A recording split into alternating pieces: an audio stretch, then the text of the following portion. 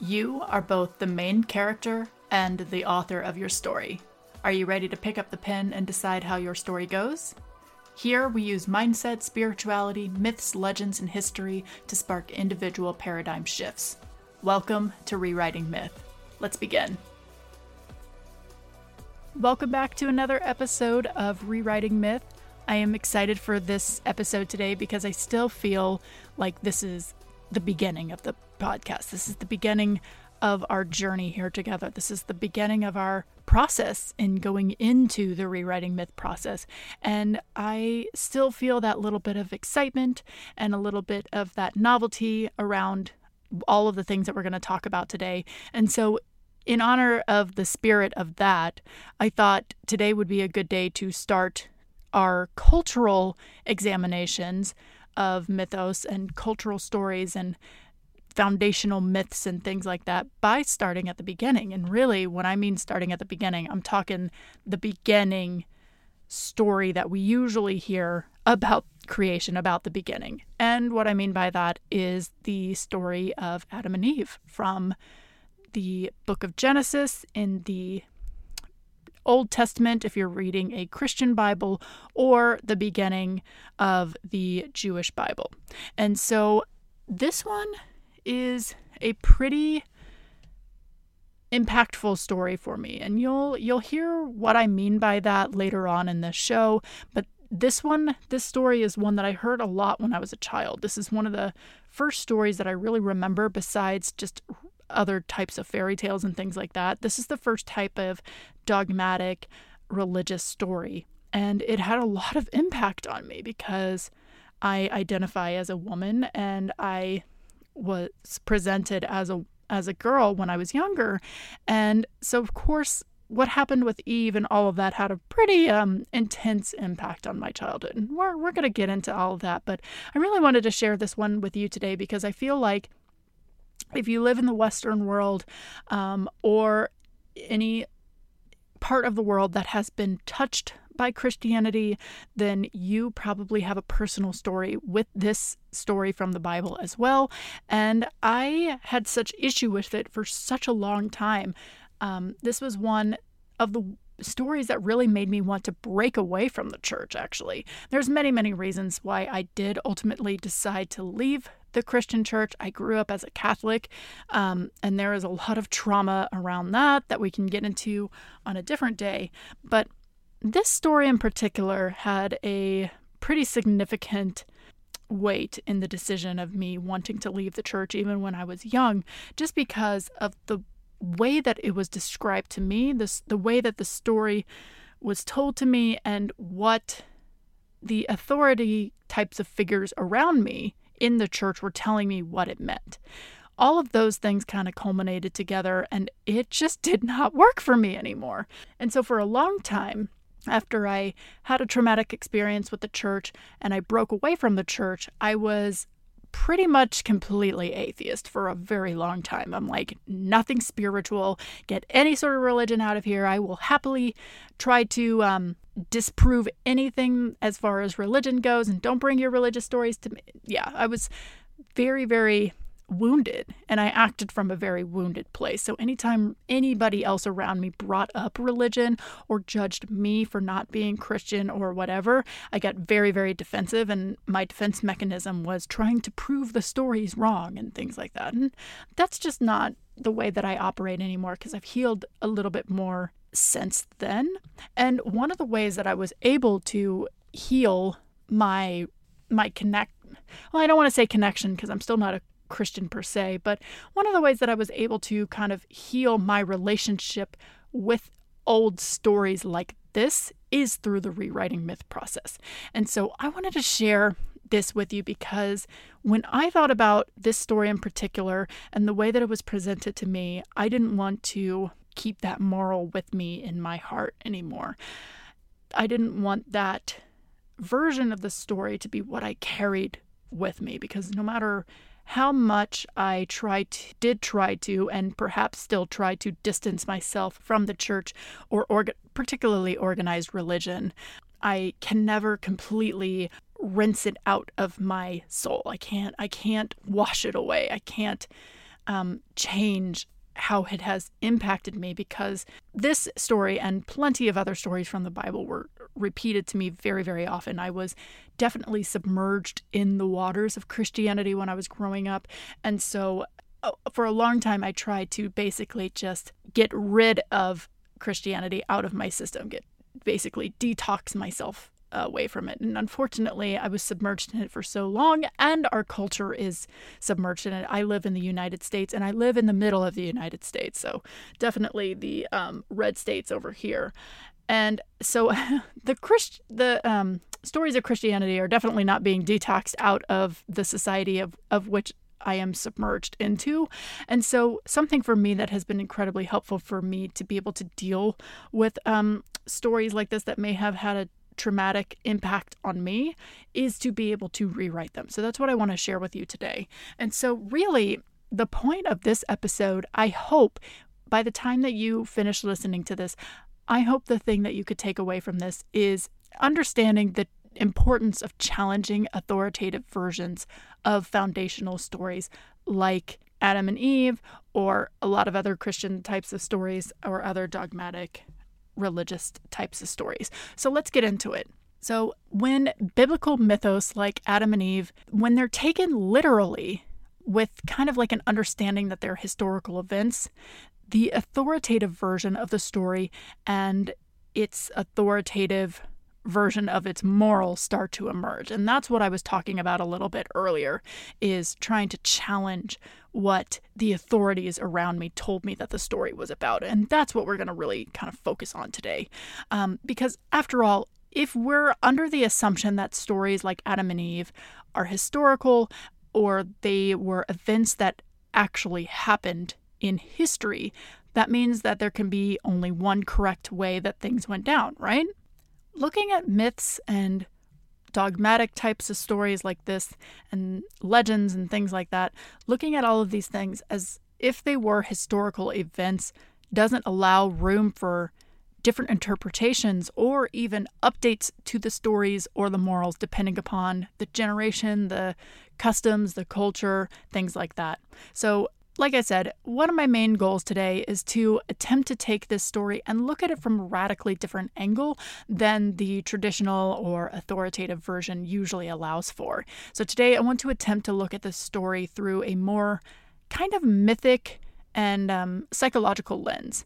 And so when I say this, I want to preface this by saying that by no means is my version the correct version, or is the information that I'm sharing with you something that I think that you should believe. That is not the goal of this podcast at all. But I hope that hearing what I've chosen to write the Adam and Eve story as is kind of like a springboard for you to be able to rewrite it in a way that serves you. So maybe the points that I make in this episode about the story in Adam and Eve aren't something that will resonate completely with you, or they may be something that you disagree with completely, and that's great. But hopefully what I will share with you will help be an inspiration for you to find what it is within the stories that you like, and then maybe kind of take a look at the parts that are triggering for you or anything like that, and to be able to kind of like view them from a different lens. In my language, I would say to rewrite them, but maybe something that would resonate for you more is to be able to take the parts that trigger you or things like that and just be able to see them in a slightly different light, to be able to create less of an traumatic sort of impact on you. So that's the goal of this. So like I've mentioned, I have a particularly painful history when it comes to the story of Adam and Eve. And so doing the process of rewriting myth on this story was honestly very cathartic and healing for me. So like I said, if you've had any similar experience with the authoritative version of this story, then I hope that rewriting it will be cathartic for you as well. So let's get started with it. The rewriting myth process is both for personal mythology and cultural mythology. So in the last episode, which is episode 1, it's valuing mythos over logos. So if you haven't listened to that, I would take a listen to that first, then come back here. But in that last episode, I talked a lot about what personal mythology is and how to use the rewriting myth process on the stories you tell yourself about yourself. But today's focus will be on foundational cultural stories that have had a hand in shaping who we are, whether we're conscious of it or not. So that's really the type of lens that we're going to be looking at here. Like I said at the beginning of this episode, for me, even as a non-Christian, the story of Adam and Eve was one that I was told repeatedly through childhood.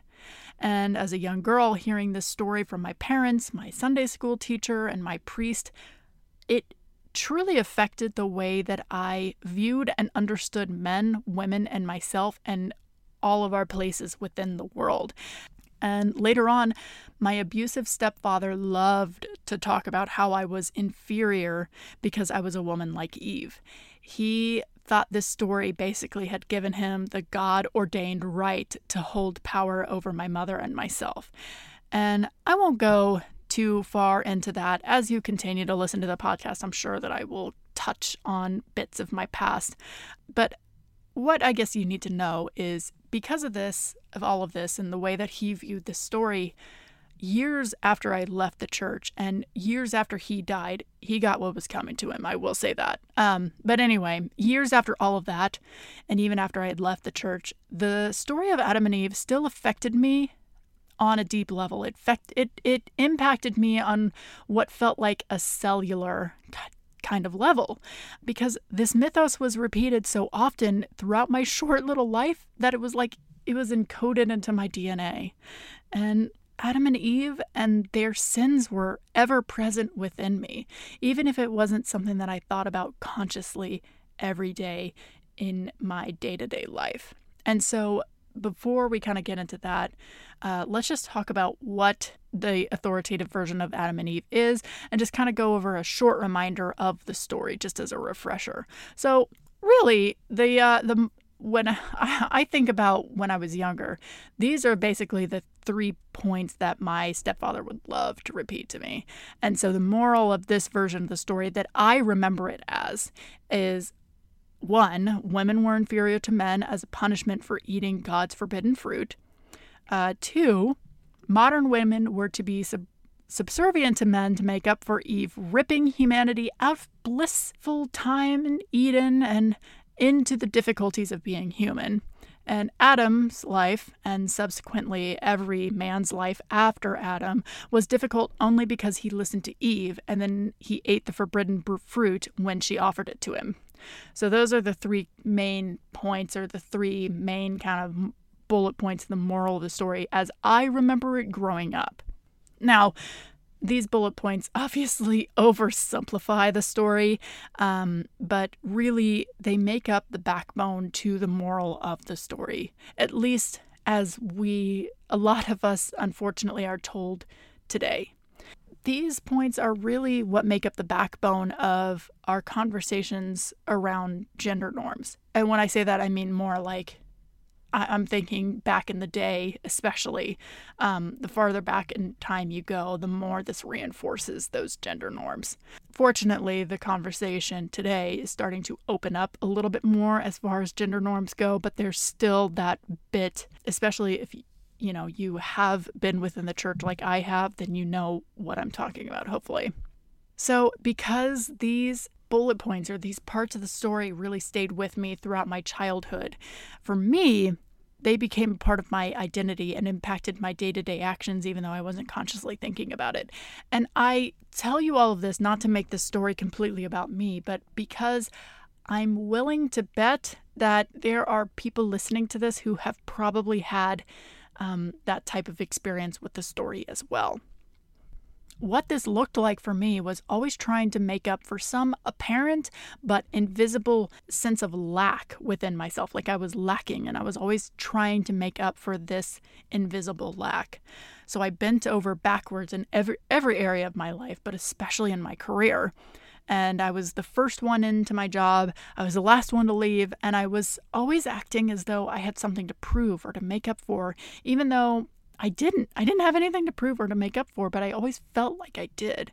Part of that is just from growing up in poverty, but part of that is this lesson that was reinforced to me throughout my entire life was this bit about Eve and trying to make up for that. Basically, my unconscious conditioning told me that I was inherently wrong and sinful from the moment that I was born. And additionally, because I had certain reproductive organs, I needed to make up for that too. And it wasn't until I did the rewriting myth process on Adam and Eve's story that I finally made the connection of how this story had affected me in invisible ways throughout my life, and honestly that I had the power to change how I understood it. So today I want to share with you how I rewrote the story of Adam and Eve for myself, or particularly the morals of Adam and Eve for myself, and I hope that seeing this story from a new light will be helpful for you as you find other cultural mythos and stories that you have had a painful past with. And I hope this helps you rewrite them as well. But before we get into an alternative version and take a look at alternative types of morals that we can take from Adam and Eve's story, let's review the rewriting myth process so that we're both on the same page going forward. So the first step is to be able to examine your current story and understand the factors that changed it. So for our purposes today, we're not looking so much at your personal story, but we are looking at cultural stories that you were or are immersed in, and we're going to take a look at how they affect you today. So that's what we're doing here in this episode. So step number 2 is to be able to isolate the parts of your story that need to be released. So in these cultural mythoi, which is the plural of cultural mythos, which is very fun. I love the word mythoi. I think that's so much more fun than the word myths, which is why you hear me say it so often. Anyway, that's a side tangent. But in these cultural mythoi, these many stories that you gather from your culture that have had an impact on you, as you gather them and you find the parts of the narratives that have impacted you negatively or are an obstacle as you work on becoming the version of yourself that you want to be. So we need to be able to find those parts of these stories that you were submerged in and see how they are keeping you from becoming who you want to be. So that's point number 2. Point number 3 is to be able to establish your personal storytelling skill and practice active and positive personal storytelling. I want to just get into that just a little bit because I feel like this is one of the very hardest steps to do. So before we start to do any of that, I hope that you congratulate yourself on even deciding to do any of this process, because the act of being brave enough to look at popular cultural stories is a huge undertaking. It's so much more easier to leave foundational mythos or dogmatic religious stories unchallenged. So confronting these stories is an act of courage because there are many people out there that are actively discouraging other people from challenging these old stories, particularly people within organized religion, organized current religions, right? It's not a very popular idea to be able to kind of walk into a Catholic church and be like, I don't really like the way that you're telling this story. I think that I'm going to kind of think of it like this for my mental health. Or you know what I mean? Like that wouldn't probably be a popular action within the church, right? Anyway, so I hope that you take a moment to congratulate yourself on that. So before we move on to step 4, I also wanted to point out that active personal storytelling is the true rewriting part of the rewriting myth process. And so this is when you take that cultural myth, those stories, those legends that you were submerged in, and you rewrite it so that way it is a way for you to understand yourself on a deeper level and to be able to use these stories as a springboard for you to step into the future version of you that you want to become, aka stepping into your higher self, this version that you want to be, that is within you already. And then last but not least, step number 4 is strengthening your self-support as you express your new story. So remember, active personal storytelling is not a talent that you are either born with or you're not. It's a skill. And like all skills, they can be learned, sharpened, and mastered. Anybody can do this. I truly, truly believe that. I truly believe that if you don't like your current story, you don't like where you are, there are parts of the way that you talk about yourself that you don't like. Maybe you talk about yourself in parts of yourself in a negative way. I truly believe that this is something that you can be in charge of, that you could take hold of, and that you could change if you want to, because it is a skill, not a talent. So please allow yourself grace as you start to rewrite your personal mythology. All right, so with the basics out of the way, let's get to rewriting Adam and Eve. When I thought about rewriting the morals of Adam and Eve for me, the main thing that I started to think about was challenging the binary nature of the Adam and Eve story. So, as I've kind of talked about, the authoritative version of Adam and Eve enforces binary rather than allowing for duality. What happens if we see Adam and Eve as archetypes instead of historical figures? So we've already talked about how the authoritative types of versions of this story, and any story really within the Bible and within Abrahamic religions, acts as though these stories should be taken literally as historical events and things like that. We're very much discouraged to look at them through a mythic, more metaphorical type of lens, which is unfortunate because the stories would have a much more deeper and long-lasting impact if we are able to look at them like that rather than viewing the Bible per se as like a history book. If Adam and Eve are two separate historical figures, logic dictates that every subsequent human after them must fall into one camp or the other, men or women, strengthening the strict binary style of thinking that is so prevalent in today's world. The expectation given to Adam and Eve and to many plants, fish, animals, things like that within the Bible is to make copies of themselves. And this is no different for human beings. So to give you an example, in Genesis 1, verse 11, quote, "And God said, let the earth bring forth grass, the herb yielding seed, and the fruit tree yielding fruit after his kind, whose seed is in itself upon the earth. And it was so." Unquote. And it goes on to describe plants creating more copies of itself based on the seed already within it. With that expectation kind of laid out and clear, we can see how if Adam and Eve are two separate historical figures, as the standard authoritative version of the story wants us to believe, like I said, then logic dictates that every subsequent human being afterwards needs to fall into one or the other. This logic strengthens that strict binary thinking that we have in this world. So we've talked a lot about that in the first episode, and so if you listen to that, you'll kind of hear a lot of recurring thought patterns here. So in the Bible, God gives the expectation for Adam and Eve, and like I said, most other things in nature to make copies of themselves. This all leads to the, if you have X style of reproductive organs, then you fall into Adam's camp. Or if you have Z style of reproductive organs, then you fall into the Eve camp. There's no room for discussion for any person that doesn't fit into the X then Y style of thinking. So I'll go ahead and guess that you can see the issues that come up with the very strict black and white style of thinking that is over-encouraged here. We must be able to balance seeing the world around us in both a mythic and logical way. Not only seeing the world and the stories about the world and things like that in logical terms. So like I said, see episode 1 more on going into that. So now let's see the value of seeing biblical characters as archetypes instead of historical figures.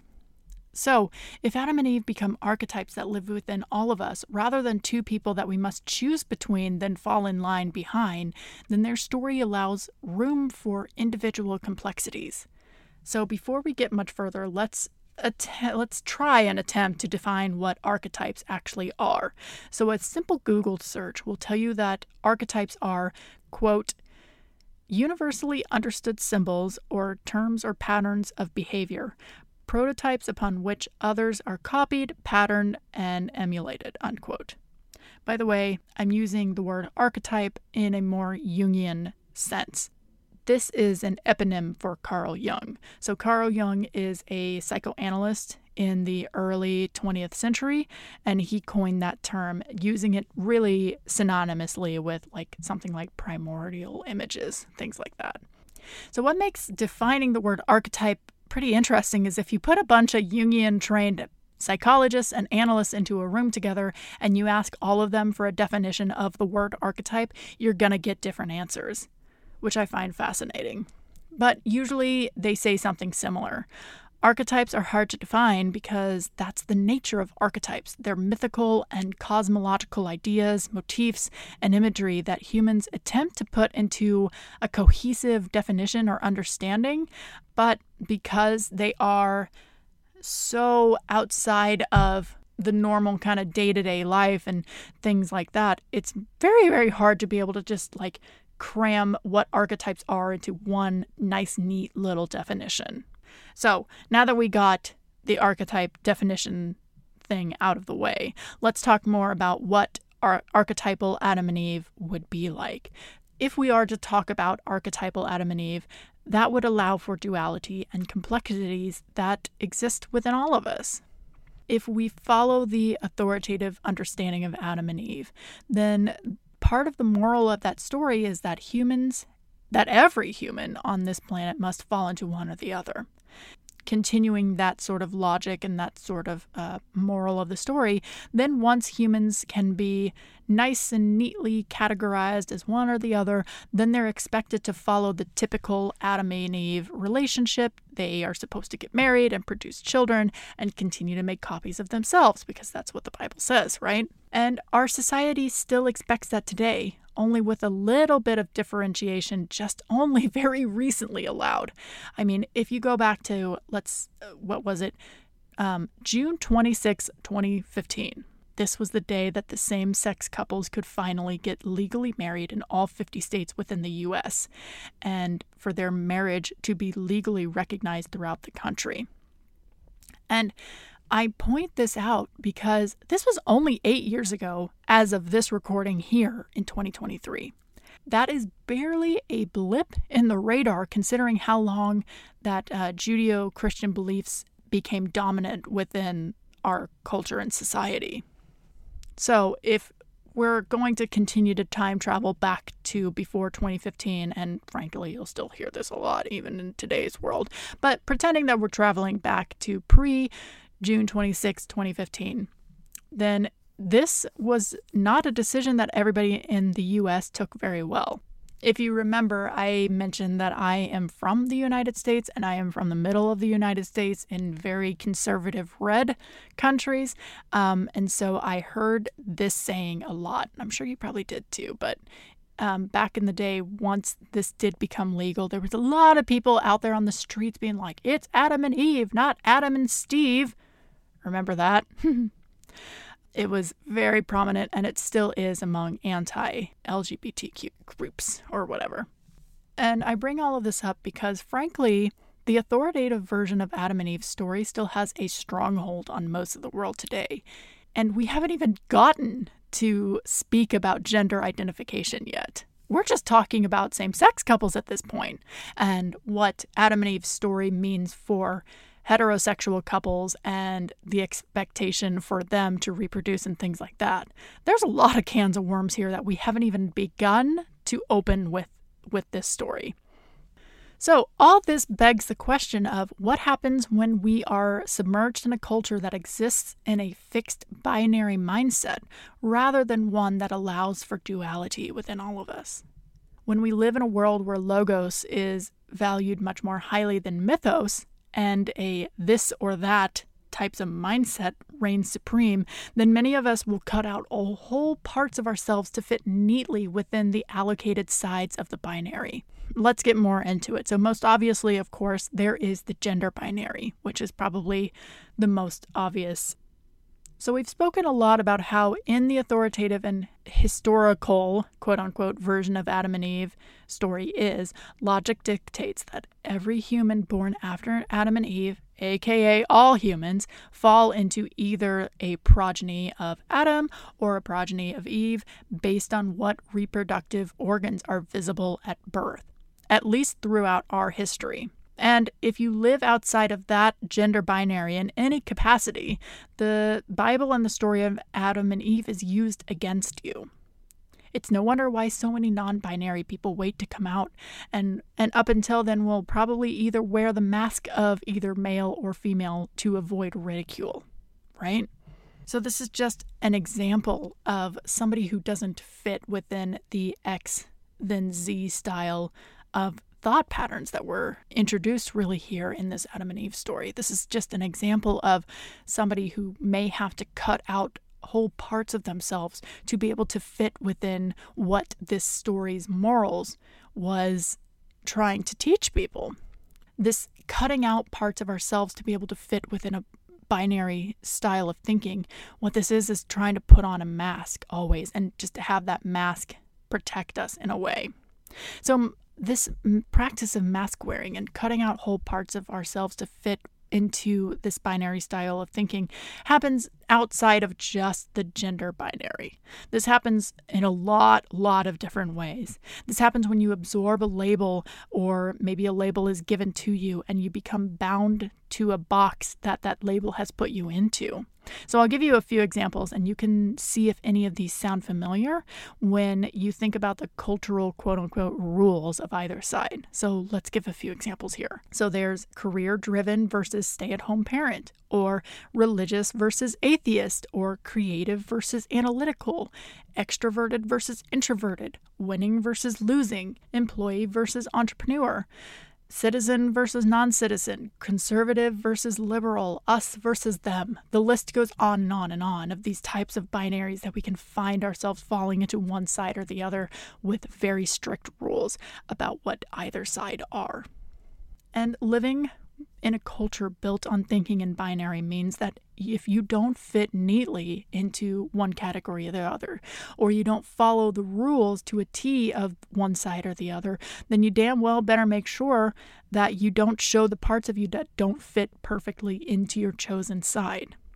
We're seeing this very, very clearly in the United States with the very, very harsh division of the right and the left side of politics, right? It's all too easy to suffer from shame and a sense of worthlessness if we don't see ourselves neatly into one side or the other of a label or a binary, or if other people around us don't validate how we fit into the binary nicely. So I'll give you a personal example from my own life. When I was about 12 years old, I was already 6 feet tall and I was very thin, and I was mercilessly made fun of for it. Both boys and girls would bully me for it, and they would talk about how I was mannish and ugly because I was almost 6 feet tall. I was a freak because I wasn't nearly the same height as the other girls my age. I didn't visibly fit into the label I was given. I didn't visibly fit into the label of being a girl. And I hated myself for years because of it. Because at the time, I didn't realize there was an option to be more than one or the other. There was only a few ways to present as a pretty and normal girl, and I wasn't that. Now, let me be clear, I say all of this as a cisgendered woman, so my experience was vastly different than somebody transgendered or non-binary. But I'm sure we can all think back to times when we didn't represent a binary perfectly and we were shamed because of it, or we didn't represent a label perfectly, or a title or whatever. We didn't represent something perfectly as a cookie cutter mold of it, and we were shamed because of it. But here's the thing. You have more complexities than a binary-only option. You are not a cookie cutter of a label. You are not a perfect mold of a label or a binary or anything like that. Your nature is more complex than culturally conditioned programming allows for. You are not simply a set of variables that can be plugged into an equation, like if I do X, then that means I have to do Z. Right? Like we talked about in this episode and last episode. Personal identity starts to form when we're young, and it forms unconsciously for the most part. Things like family lore, media consumption, dogmatic types of religious stories, all of these start to shape who we are without us fully realizing it until maybe one day you wake up and you look in the mirror and you ask, how did I get like this? But once you have the self-awareness and the tools to be able to take ownership of your identity, you could play more of an active role in creating it or shaping it or rewriting it, as I like to say. But one of the first steps is to be able to take a look at these culture-forming mythos and stories like Adam and Eve and see how it played a part in shaping who you are. And once you do that, you can make the decision of if you want to keep that version with you or rewrite it into one that better suits the identity and the version of you that you want to become. And so for me, the version of myself that I wanted to become, my future version of myself, and the story that I wanted to tell myself about myself was not being helped by the authoritative version of Adam and Eve. Thinking about myself as inferior because of my reproductive organs I was born with is not something that helped me become the version of me that I want to. And so because of that, the rewriting myth process dictates that I should be able to look at this cultural story and be able to view it in a lens that is able to help me. And so that's what all of this is about. If you're anything like me and this story of Adam and Eve has impacted you similarly how it has to me, then a way to change how a story like Adam and Eve affects you is to practice seeing it in a way that you're not used to. And that's really hard to do, so let's get into that a little bit. So with old religious stories or popular myths, I like to think about not only how different the ancient people would have absorbed this story and how they would have actually thought about these stories, but I also like to think very kind of existentially about what changing the story or looking at it from a different lens would be. So I like to kind of think about like what would an alien or like a Martian think about these stories? Like, bear with me, bear with me, and I'll get into it. But what I mean is like, let's say an alien came to Earth and was able to understand English too. And let's say they came to Earth and you had them read the story of Adam and Eve. How would they understand it? Now, remember, this alien was not submerged in a dominantly Christian culture. They've never heard of the Bible or any of the characters in the book, and they don't even know what a God is or who God is or whatever. Knowing all of that, how do you think that they would understand this story? I mean, who knows, right? This is a really wild hypothetical, but hopefully kind of thinking in this kind of very existential, dare I say, extraterrestrial type of way can help get your creative juices flowing. To get you started, I tried clearing my mind of my past understandings of Christian culture, its historical impact, and my own personal history with the religion. And I attempted to come at the story with fresh eyes. So like I said at the top of the show, I was somebody that was hurt by the Christian church, and so when I was able to finally leave it, I had this very deep negative bias against the church. I turned full atheist, and I was actively trying to disprove anything that the Bible said because of how much I was hurt in the church. So I needed to get rid of all, or at least as best as I could, I needed to get rid of all of that to try to be able to understand a story from a different level. And just from one that hasn't been submerged into it for so long. So something that I had asked myself to do was I asked myself, quote, how can I understand the story in a new way that actually helps me with my life? Essentially, how can I rewrite this mythos to fit me better? And once I was able to do that, that's when I was starting to be able to think about how maybe Adam and Eve aren't individual people at all, but rather elements of our own psyche. What if the point of the story isn't to showcase how and why the patriarchy was set up? Now, remember, patriarchy literally means the rule of the fathers, which literally is the Pentateuch, or the first 5 books of the Bible, what they are. This is the story of the fathers, essentially. So, keeping that in mind, what if the point of this story can be to encourage people to see that the image of God is to recognize both the masculine and feminine energies within all of us, and that the goal is to integrate them, to balance them, to marry them together, right? What if the point isn't to show how, men and women are supposed to get married, not the whole Adam and Eve, not Adam and Steve kind of thing that I was talking about earlier, right? Like, what if it wasn't about any of that? What if we completely flipped it on its head and it's like, oh, instead of marrying these two different types of people together, what if the whole thing is about marrying these different versions, these different energies, these different archetypes within us? What if the point was to marry them together, for us to be more of a complete and whole human being? What if that is the image of God, right? So I'll leave you with a quote from the Bible. And I didn't get where this is in the Bible. I'm sorry. I'll have to come back maybe in Instagram story and say exactly where this was in the Bible. But, quote, "And God created man in his image. In the image of God, he created him. Male and female, he created them." So with this line, I take that as to have a full image of God, you need both male and female. Even the Israelites back in the day would have understood that a room full of men would not be the image of God. A room full of just women is not the image of God. What the image of God is all of these different types of dualities, complexities, this diversity, really. All of that together is what the image of God is. And for me, when I think about this story like that, that is how I like to see the story. This is the story that I have rewritten in my own mind. And like I said, this doesn't have to be the version that you believe. And I'm not even saying it's the correct version. If you ask a theologian what this story means and its morals and things like that, maybe they think I'm wrong. And that's totally fine. That's the beautiful thing about cultural mythos like these, is that there is no one authoritative version, no matter what the church says, no matter what your parents say, or the priest, or your Sunday school teacher, or whatever.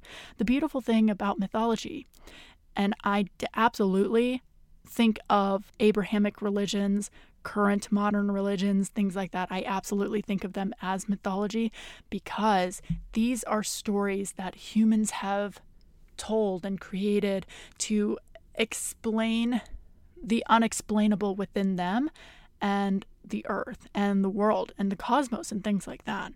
And so there is no one right way to look at any of this. How could there be? That would just be so narrow-minded and very short-sighted, I say. So anyway, I hope that this has been inspirational for you to be able to look at stories that you once thought were carved into stone and unchangeable. And I hope that being able to see this story flipped on its head will encourage you to be able to see any other story that you think that is carved into stone and to be able to flip it on its head. Because once we're able to do that, and once we're able to especially do that with stories or morals or things like that that have had negative impacts on us, that's when the paradigm shift happens. That's when the paradigm starts to change and the world we live in starts to change. Not only within us individually, but if more and more of us did that for ourselves, I truly believe that could be what changes the world. Now I'm going to get a little bit soapboxy here, so I'll go ahead and step off of my soapbox for today, and I'll see you next time.